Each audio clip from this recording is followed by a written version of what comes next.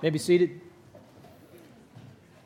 All elementary age kiddos are welcome to go downstairs for kids class. So welcome. We are still in the book of John. Welcome back to some of you who were gone a couple Sundays because of spring break. We continue to go through the book of John, and those sermons are online, and you can catch up on a sermon that Dan Moylan preached, who's one of our elders, on John 5, and then Austin Kopak is on our staff, preached on John 6. And what we continue to find out, on one hand, the Gospel of John's pretty simple, where the whole point is to reveal Jesus so that people can believe, right? And so the book opens up with John saying Jesus is the Word made flesh. So he's the divine Son of God. And then in chapter 2, we see Jesus revealing himself through a miracle, or what John calls a sign.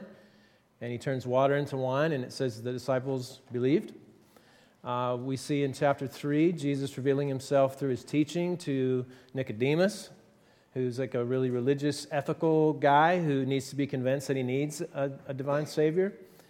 The chapter 4, we see Jesus revealing through his teaching himself to a Samaritan woman who is quasi-religious and not very ethical and probably doesn't even believe that she's worthy of being saved. And he reveals to her through truth who he is. And we see her and her Samaritan village believe. And then in John chapter 5, Jesus does something very controversial. He heals someone.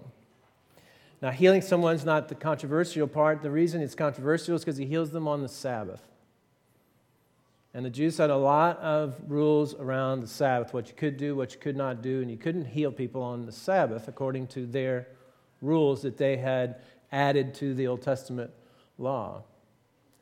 And Jesus knows this, and in large part, he's picking a fight with the religious leaders. And so from chapter 5 through chapter 9, you see this ramping up of the conflict between the religious leaders and Jesus. And we see that really heat up in chapters 7 and 8. And this is what I want to take some time to look at, some of the different pieces in chapter 7 and chapter 8, because what happens in the midst of all this conflict between the religious leaders and between Jesus is not only is it a ramp up to eventually him being crucified, but it's also an environment that reveals the identity of Jesus in a clearer way, right? The reveal just continues to expand. And not only that, but the identity of people who do not believe in Jesus is revealed. And not only that, the identity of people who do believe in Jesus is revealed. And so these are the things that we want to look at today. If you're taking notes, you got to have 3 columns, right? The identity of Jesus, the identity of those who do not know Jesus, do not believe in Jesus, and those that do believe in Jesus. And as we go through these threads in John 7 and 8, you're just going to have a running list that you're going to add to as you go of the identity of Jesus, identity of those who do not believe in Jesus, the identity of those who do believe in Jesus.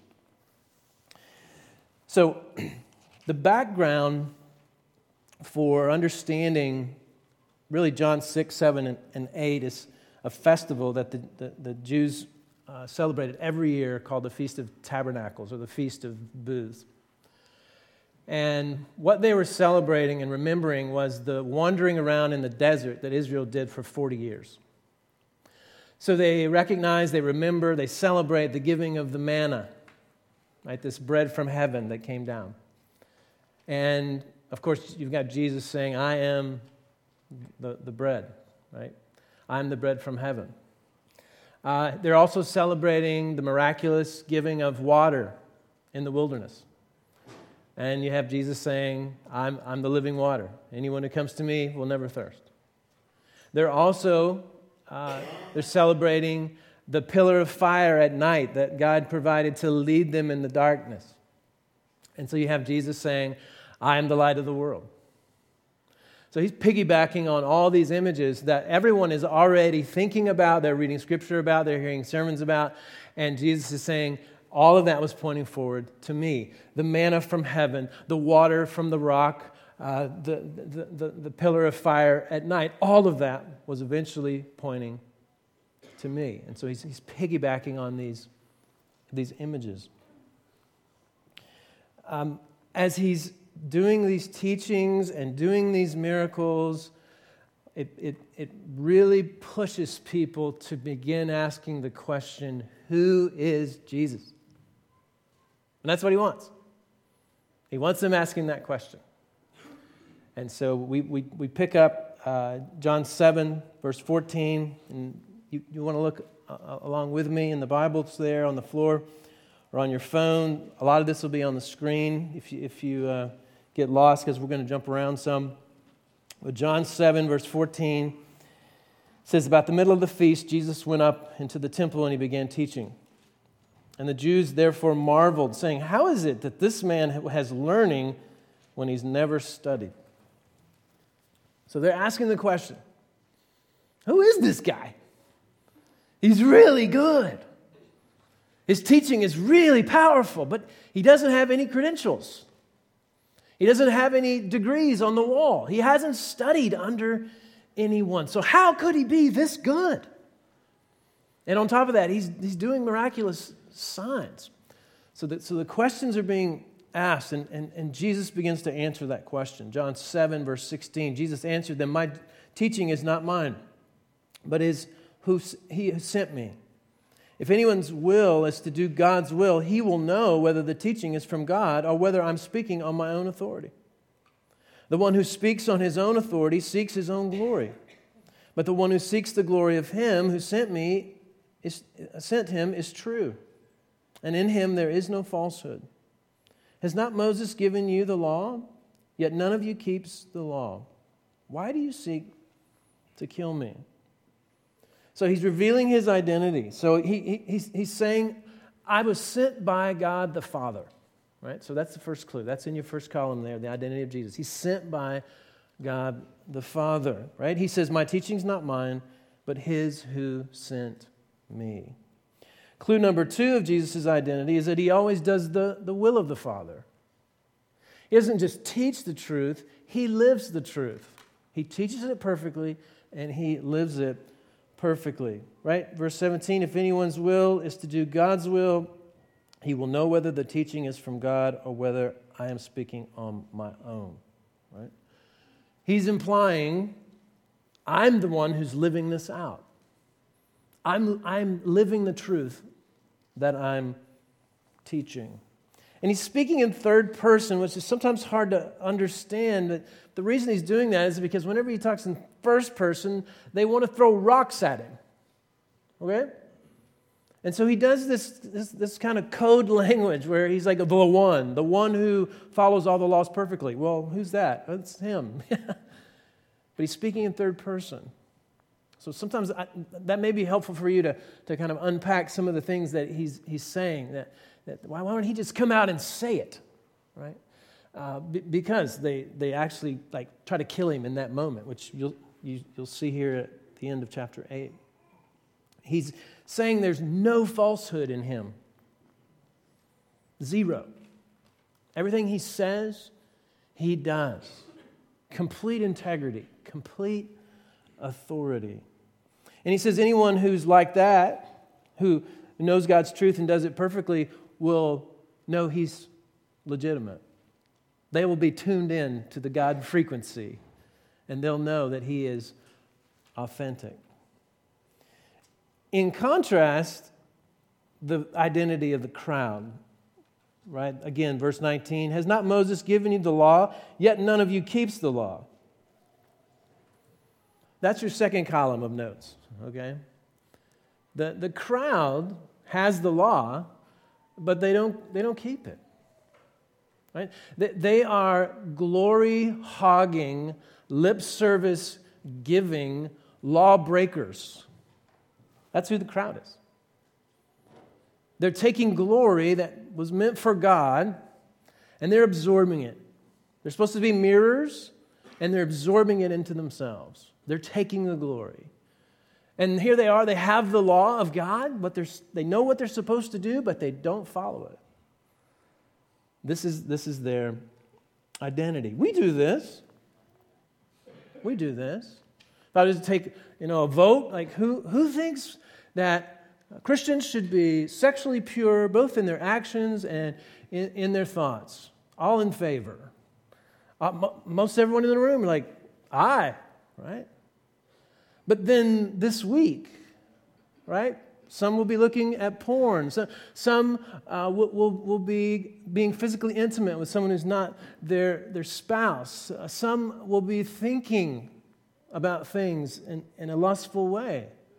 Even though we would all say, absolutely, sexual purity, both in action and in thought. Or if I said, should a Christian be honest, never lie, all in favor? Most of the room would say, absolutely. Yet some of us will lie this week. Or at the very least, we're going to diminish things that make us look bad, and we're going to accentuate things that make us look good. Or if I ask, should we be generous? Right? Should we be generous to the church and generous to the poor, all in favor? Should Christians be like that? Most of the room's like, aye, yes, absolutely. But then when we leave this place, or we're walking past the basket in the back, right? We're saying, not this week. Not going to be generous this week. No, things are tight. I can't do that. Right? I'm not going to do that. So we do this. We have the law. We know what's right, but we can't keep it. This is the identity of the crown. Throughout John 7, there's these questions in the crowd, right? They're saying, do the authorities think he's the Christ? If they don't, wouldn't they arrest him? Like, what's going on here? Is he the Christ? Is he not the Christ? It's like the biggest thing going at the Feast of Tabernacles that year. Everyone's talking about Jesus. Everybody's asking the questions. They're asking about his town of origin. They're saying, well, he's from Nazareth in Galilee. I think I read in the Bible that the Messiah is supposed to come from Bethlehem, but he is not from Bethlehem, is he? Well, maybe he is. So everyone is confused. Everyone's asking the questions, like, who is he? Is he the Christ? Is he the Messiah? And again, this just begs for answers, and answers are given in the midst of the conflict between Jesus and the religious leaders. And so the religious leaders get so upset that Jesus is really kind of taking center stage that they finally have had enough, and they send soldiers to arrest Jesus. And so as this is happening, they then return, and here's what happens. John 7, verse 43 says, there was a division among the people over him. Some of them wanted to arrest him, but no one laid hands on him. And the officers then came to the chief priests and Pharisees, who said to them, why did you not bring him? And the officers answered, no one ever spoke like this man. And the Pharisees answered them, have you also been deceived? Have any of the authorities of the Pharisees believed in him? But this crowd that does not know the law is accursed. So soldiers show up to arrest Jesus, and they're so impressed. They won't do it. They go back to the Pharisees. They report back. And the Pharisees now say, instead of what Jesus says, which is the crowd has the law, but they don't do it, they say, they don't know the law, and they're accursed. As opposed to the Pharisees who know the law. But then you read the very next few verses, it's interesting. They know it, but they don't do it. John 7:50, Nicodemus, who'd gone to him before, and who was one of them, and said to them, does our law judge a man without first giving him a hearing and learning what he does? And they replied, are you from Galilee too? Search and see that no prophet arises from Galilee. It's a very interesting illustration of knowing the law but not doing it. Nicodemus calls them out. He says, well, you know the law, and you're not doing it. In this moment, you're not even giving this guy a fair trial. And our law says, give him a fair trial. And they say, you don't know your scripture. right? Messiah doesn't come from Galilee. Don't confuse us with the facts. Right? And so, again, just illustrating that identity of being those who know the law but cannot follow the law. Well, things heat up even more. Eventually, the Pharisees decide for an all-out confrontation. They're not going to send soldiers to do the work. They're going to do it themselves. And so you flip over to John 8, verse 13. John 8, verse 13. You have this confrontation right here. The Pharisees said to him, "You're bearing witness about yourself, and your testimony is not true." And Jesus answered, "Even if I do bear witness about myself, my testimony is true. For I know where I came from and where I am going, but you do not know where I come from or where I'm going. You judge according to the flesh. I judge no one. Yet even if I do judge, my judgment is true. For it's not I alone who judge, but I and the Father who sent me. In your law, it's written that the testimony of two people is true. I'm the one who bears witness about myself, and the Father who sent me bears witness about me." All right? So they're watching Jesus behave in a very authoritative way. He's giving authoritative teaching. He's saying all kinds of very, very, very controversial things. He's saying things like, "I'm the light of the world." Right? Like, that's a big claim. And so they're saying, "Okay, Mr. Big Claim, who are you? What is your identity that would give you the right to exercise that kind of authority?" Right? So as an illustration, if law enforcement wants someone to stop, they're supposed to say, "Police, freeze." Right? You've seen enough crime shows. That's what they do, right? Police, freeze. That's an identity and an authority, right? First, identify, and then you actually have the authority to say, "Stop." Right? And so they're saying to Jesus, right, you're pushing around all this authoritative truth and saying all these things. Who are you? And they're saying, you have no one to vouch for you. You have no credentials on your office wall. There's no one saying that you have the right to say these things. And so Jesus, this is a really clever way to handle these guys. He says, okay, your law says that I need to be established by two witnesses. Well, here are my two witnesses. Me and God the Father. How about that? Those are my two witnesses. And then he says, actually, while I'm very, very happy that God the Father is willing to vouch for me, I don't need him to vouch for me. I can be my own witness. Now, what is he saying there? Here's what he's saying. He's saying that he is God. There's no one behind him who's more powerful, who has more authority, that can sort of back him up. He doesn't need that. He's God. Right? Jesus could never say, "I swear to God, I'm going to do this." Right?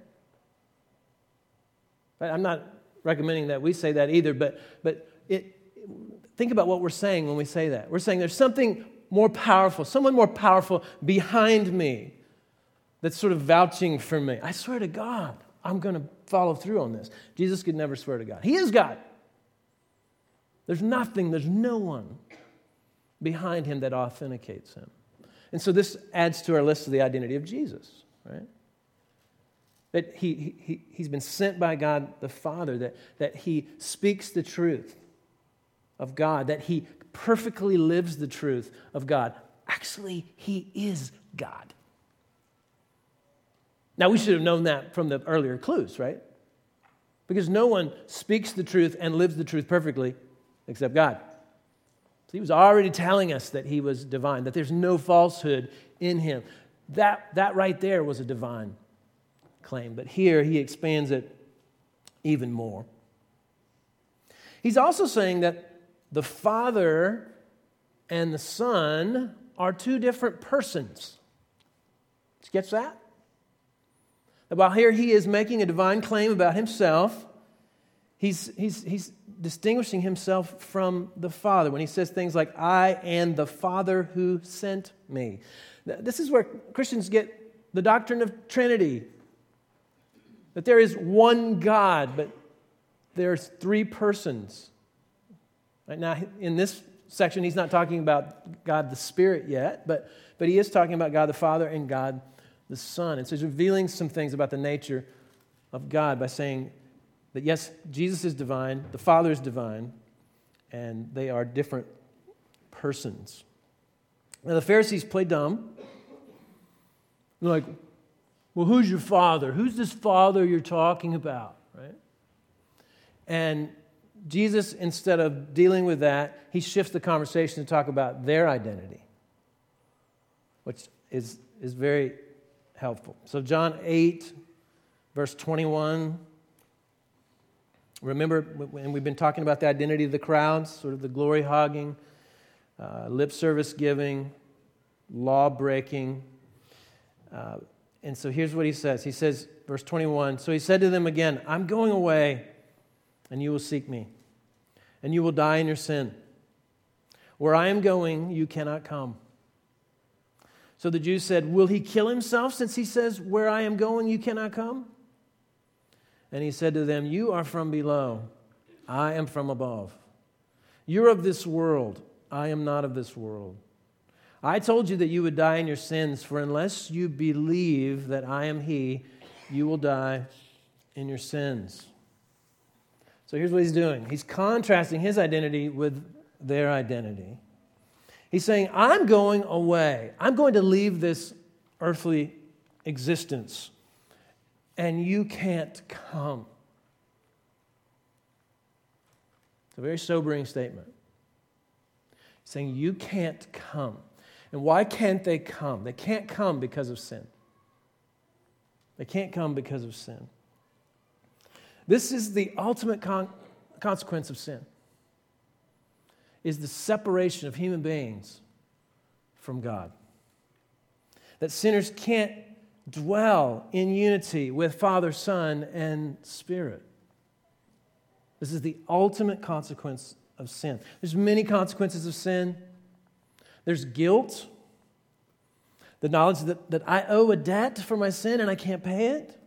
There's shame. There's a desire to hide because of what I've done. There's sadness because I can't deal with the guilt and I can't deal with the shame. And so I feel sadness. There's enslavement. That even after all the guilt and the shame and the sadness, I can't stop sinning. I'm enslaved to that. And on top of that, it doesn't just affect me, it affects other people. It affects the relationships, and there's brokenness in those relationships because of the sin that I'm enslaved to. But all of that, as bad as it is not the worst.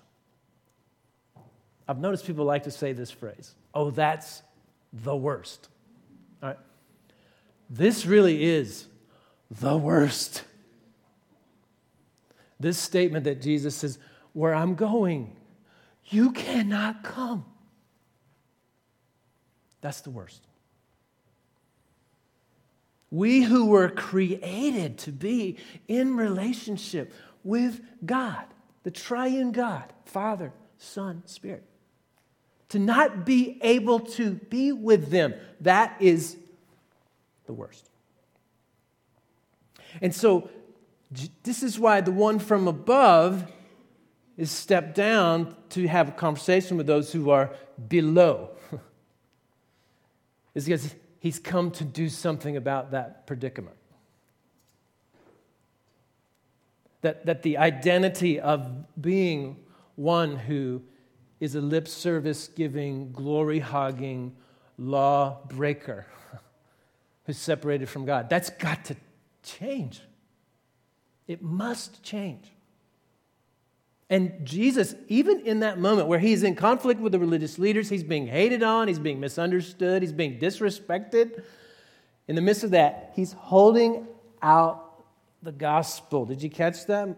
I'll read it again. Verse 24 of John 8, I told you you would die in your sins, for unless you believe that I am He, you will die in your sins. He's offering them the gospel in that moment. He's saying, where I'm going, you can't come unless you believe. If you believe, you can come. You can go from being just a bottom dweller to one who can reside in community with Father and Son and Spirit. It's such an offer of grace. It's such a moment of mercy by Jesus. So this is part of the good news of the gospel, right? Is your identity can change. You can go from being that glory-hogging, lip service-giving, law-breaking person to having a new identity through faith in Jesus. And further down in John 8, he begins to unpack what that new identity would be. And so this is like your third column, okay? So you got your first column, identity of Jesus, identity of those who don't believe in Jesus. Now we're moving into the identity of those who do believe in Jesus. John 8, verse 31, Jesus said to the Jews who had believed him, okay? So they moved over to column 3. If you abide in my word, you are truly my disciples. And you will know the truth, and the truth will set you free. They answered him, we're offspring of Abraham and have never been enslaved to anyone. How is it that you say you will become free? Jesus answered them, truly, truly, I say to you, everyone who practices sin is a slave to sin. The slave does not remain in the house forever. The son remains forever. So if the Son sets you free, you will be free indeed. I know that you are offspring of Abraham, yet you seek to kill me because my word finds no place in you. I speak of what I've seen with my Father, and you do what you've heard from your Father. So he adds to the identity of those who don't believe in Jesus. So it's worse than they actually thought. It's worse than the fact that they're glory-hogging and lip service-giving, law-breaking people. They're actually also enslaved to sin. They're enslaved to sin. They can't stop sinning. Their identity is a sinner. They don't just have sinful behavior that they need to deal with and they need to manage. They actually, as an identity, are a sinner. Or better said, a slave to sin. Now think about identity as a slave. You have no self-determination. You have no self-determination. Somebody tells you when to get up. Somebody tells you what to do, when to eat, what to eat, when to rest, when not to rest. You fall asleep not having been able to determine anything about your life. You wake up not being able to determine anything about your life. This is every human who's apart from Christ. And the master is sin. That's what he's saying. Again, that sin is more than just behavior. It is a condition. Now, not saying you don't have control over some of the things in your life, some of the time, but no human has control over all of the things in their life all of the time.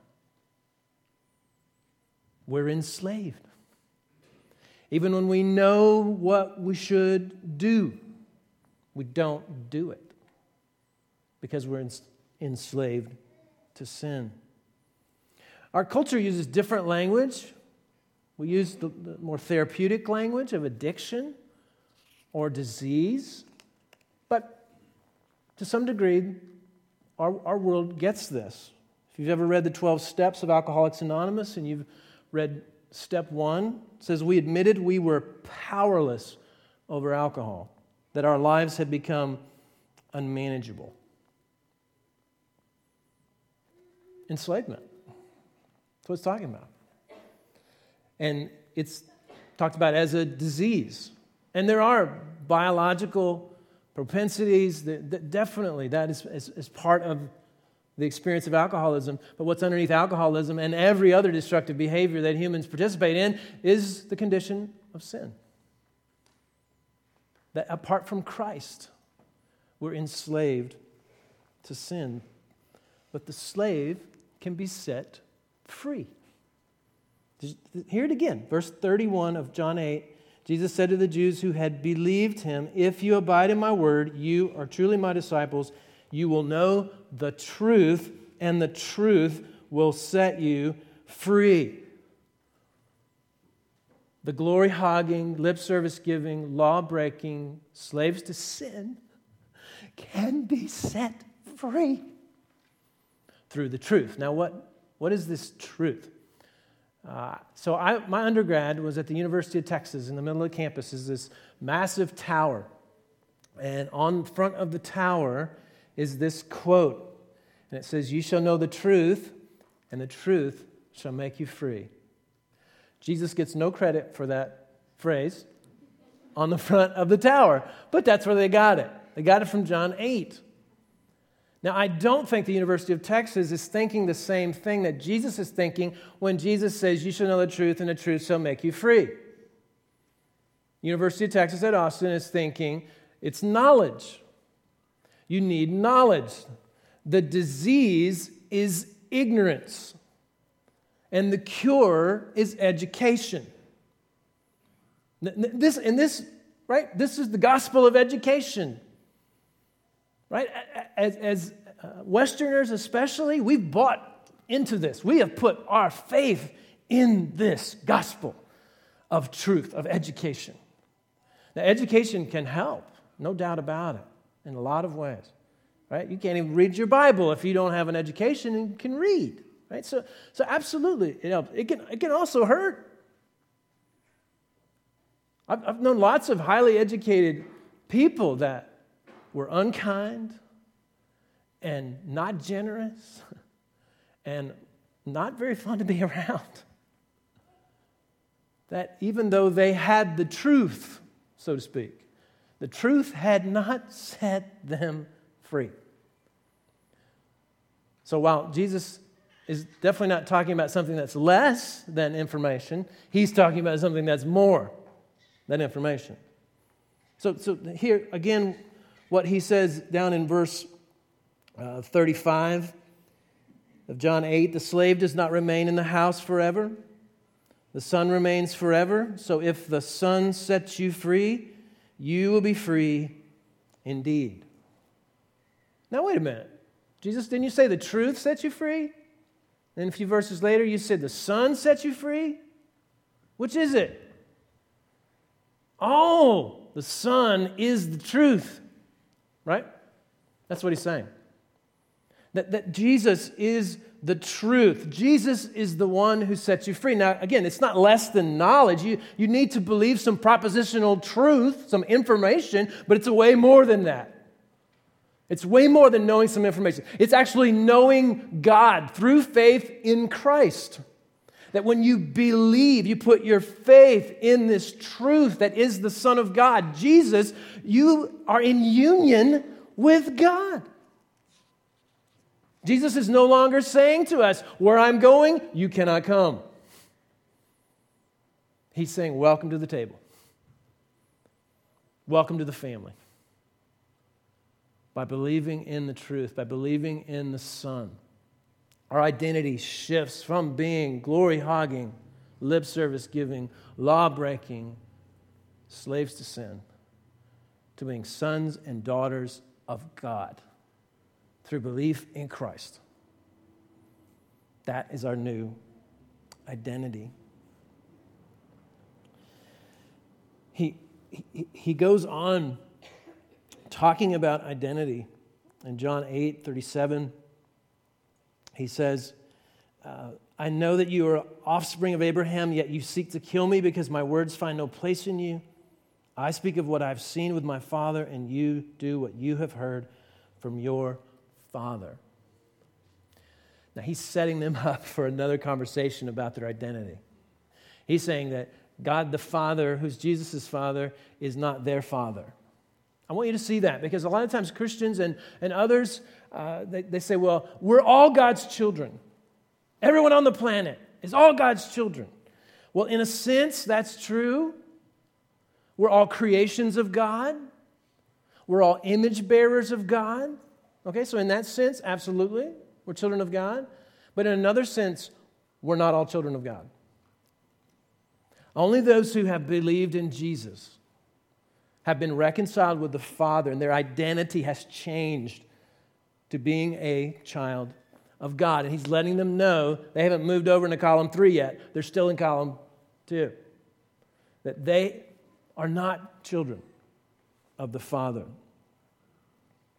Now, he then reveals their true pedigree. Now, this is highly confrontational. John 8:44. He says, "You are of your father, the devil. Your will is to do your father's desires. He was a murderer from the beginning. He does not stand in the truth because there's no truth in him. When he lies, he speaks out of his own character, for he is a liar and the father of lies." Wow. There's a lot in there. I'm not going to uncover every stone, but he's saying it's even worse than you thought. You're not just glory-hogging, lip service giving, law-breaking, slaves to sin. You're children of Satan. This is your identity outside of Christ. He's saying there's a cosmic component to your identity. He's not saying that they're getting up every morning, they're reading the Satanic Bible, and they're saying prayers to Satan, okay? That's not what they're doing. They're doing something even worse. They're taking religion, they're taking God's Bible, and they're exploiting it to serve themselves. Even worse, right? And he's saying, you're children of the devil. You're doing his bidding. This is your identity. He goes on to let them know, again, that they can be free from that identity through faith in the Son. To finish up, one of the biggest reveals in this book is the end of John chapter 8. And he's having this conversation with them about their identity, and they keep saying, we're not children of the devil, we're children of Abraham. And so Jesus does this thing in verse 56. I love this moment. He says, your father Abraham rejoiced that he would see my day. He saw it, and he was glad. So the Jews said to him, you're not yet 50 years old, and you've seen Abraham? And Jesus said to them, truly, truly, I say to you, before Abraham was, I am. Here's what he's doing. He's saying 2,000 years before his birth, where Abraham is following God and looking forward to God's redemption, and he's saying, Abraham couldn't wait for me to show up. Right? And they're like, but you're not even 50.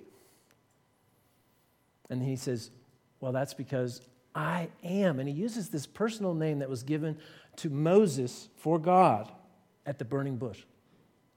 It was a name that was so holy for the Jews that they refused to even speak it out loud. When they were writing it, they would, before they would get to, in the script, before they would get to the name, they would stop, they would wash their hands, and they would write the name, Yahweh, right? And then they would wash their hands again, and they would continue writing. This is how holy and sacred this name, this personal name given to them through Moses at the burning bush. And Jesus says, that's me. That's me. Now here's one of those places where he is direct. He's not using the third person. He's using the first person, and he's saying, I am the great I am. I'm the one that spoke to Moses at the burning bush. I'm the one who has been walking with Israel all these days. I'm the one who's now become flesh, and I want to take you with me, but if you don't believe in me, I won't be able to take you with me. And you know what they do? You can see in the text. They pick up stones to throw it at him.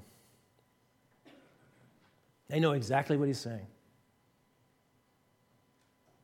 And at that point, they realize he's doing more than just breaking a few Sabbath rules. They consider him to be a blasphemer, to be saying he's God. And they absolutely want to kill him. And honestly, if they would have stoned him to death that day, it would have been a mercy. Because not too long after that, he's going to be hung on a cross and crucified. The great I am, the one who spoke the creation into existence, has become a creation and is hung on a cross so that those who were not able to go with him could believe in him and they could go with him. If you're here this morning and you're not a Christian, you're hearing the call to believe in the one who has died in your place on the cross so that your sins could be forgiven, so your identity could be radically changed from one who may know what's right but can't do it to one who has been rescued from the truth with the truth of the gospel and has now been forgiven and has been made a child of God through faith in Christ. Many traditions throughout the church recite this creed. It's called the Apostles' Creed, and something they would do every week. This is the sort of the second section in the creed, and it's about belief in Jesus Christ. And it reads like this: I believe in Jesus Christ, his only Son, our Lord, who was conceived by the Holy Spirit, born of the Virgin Mary, suffered under Pontius Pilate, crucified, died, and was buried. He descended to hell. The third day he rose again from the dead. He ascended to heaven and is seated at the right hand of God the Father Almighty. From there he will come to judge the living and the dead. You got to believe that. But it's more than just information that you sort of check the box on. It's belief that that is your only hope, that there is no other way for you to shift from being one who dwells below to being able to be one who dwells with Father, Son, and Holy Spirit, both now and forever. So again, I'm exhorting you to believe in what Christ has done for you on the cross. And for those who have believed, this is a reminder of our identity. You're not a slave to sin. You're a son, you're a daughter of God the Father through faith in Christ. You've been indwelt by the powerful Holy Spirit. And so when we do sin, we're not being who we are. And so part of why we come here is be reminded, oh, that's who I am. I forgot. I defaulted back to my old identity, my previous identity. I'm not that. And we confess. We're not confessing because we're afraid we're going to get made into a slave again. We're confessing because we know we're a son, we're a daughter, and we can confess freely and know that we're in this relationship with God the Father by the grace of the cross. We're also reminded of the ways that we've actually obeyed the law. We've obeyed the Scripture. We've been able to exhibit attitudes and actions in our lives, and we know where that came from. It didn't come from a bunch of hard effort only. It came from faith. It came because our identity has been changed by grace through faith, and so we celebrate that. We have praise and thanksgiving that rises out of anything that was actual obedience to the Scripture, to the truth. This is what happens when we come to this table, is it not? We come to this table and we're reminded of what it took for our identity to be changed. Part of what Jesus is doing when he welcomes us to this table is he's saying, we're going to dine forever. You who once were below and couldn't come with me, you're with me if you've believed, if you've put your faith in Christ. And what of Christ? What truth of Christ? The truth of the gospel, right? We're reminded that as Jesus took bread, he broke it. He gave it to them, saying, this is my body given for you. Do this in remembrance of me. He's wanting us to go back to the truth. What is this truth about the Son of God? In the same way, he took the cup, and after he blessed it, he gave it to them, saying, this cup is the new covenant in my blood, shed for you and for many, for the forgiveness of sin. As often as you drink this, do this in remembrance of me. Those of us, we were enslaved to sin, condemned by sin, no longer. Not because we tried really hard to get out of it, but because we received the free gift of grace and we were forgiven. and are no longer under the punishment of sin, nor are we under the power of sin. And so in this new identity, we can move forward and grow in that grace, step by step, praising and thanking God for those places in our lives where we've seen victory of that grace, and confessing where we haven't, and asking for forgiveness. Again, not so we don't shift back into an old identity, but because we have this secure identity of being a child of God. So if you're here this morning and you are a son or daughter of God the Father through your faith in God the Son and dwelt by the Holy Spirit, we welcome you at this table. That may have happened in the last 30 seconds. Or some of you you've moved over, you've crossed over the line.